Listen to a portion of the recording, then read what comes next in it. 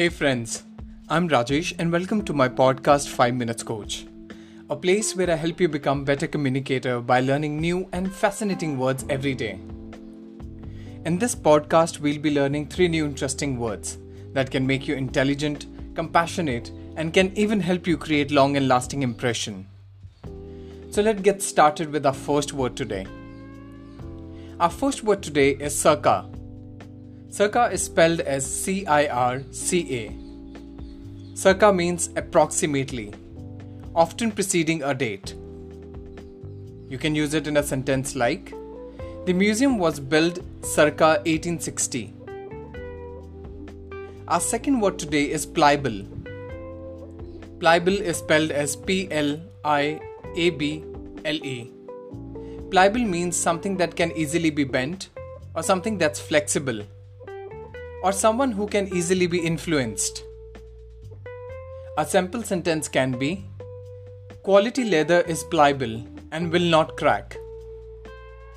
Or, let's take another example. The minister took an advantage of pliable teenage minds.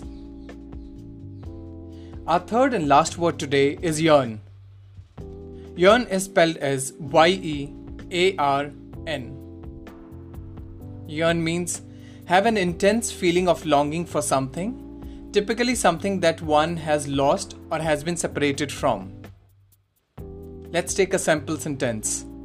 She yearned for a glimpse of him during the lockdown.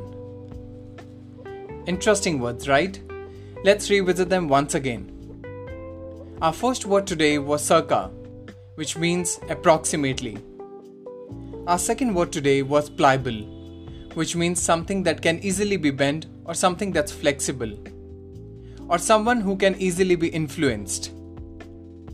Our third and last word today was yearn, which means have an intense feeling of longing for something, typically something that one has been lost or something someone has been separated from. I hope you'll use these words in your day-to-day conversation and would have surely added in your vocabulary bank. I look forward to see you tomorrow with new interesting words. Till then, take care.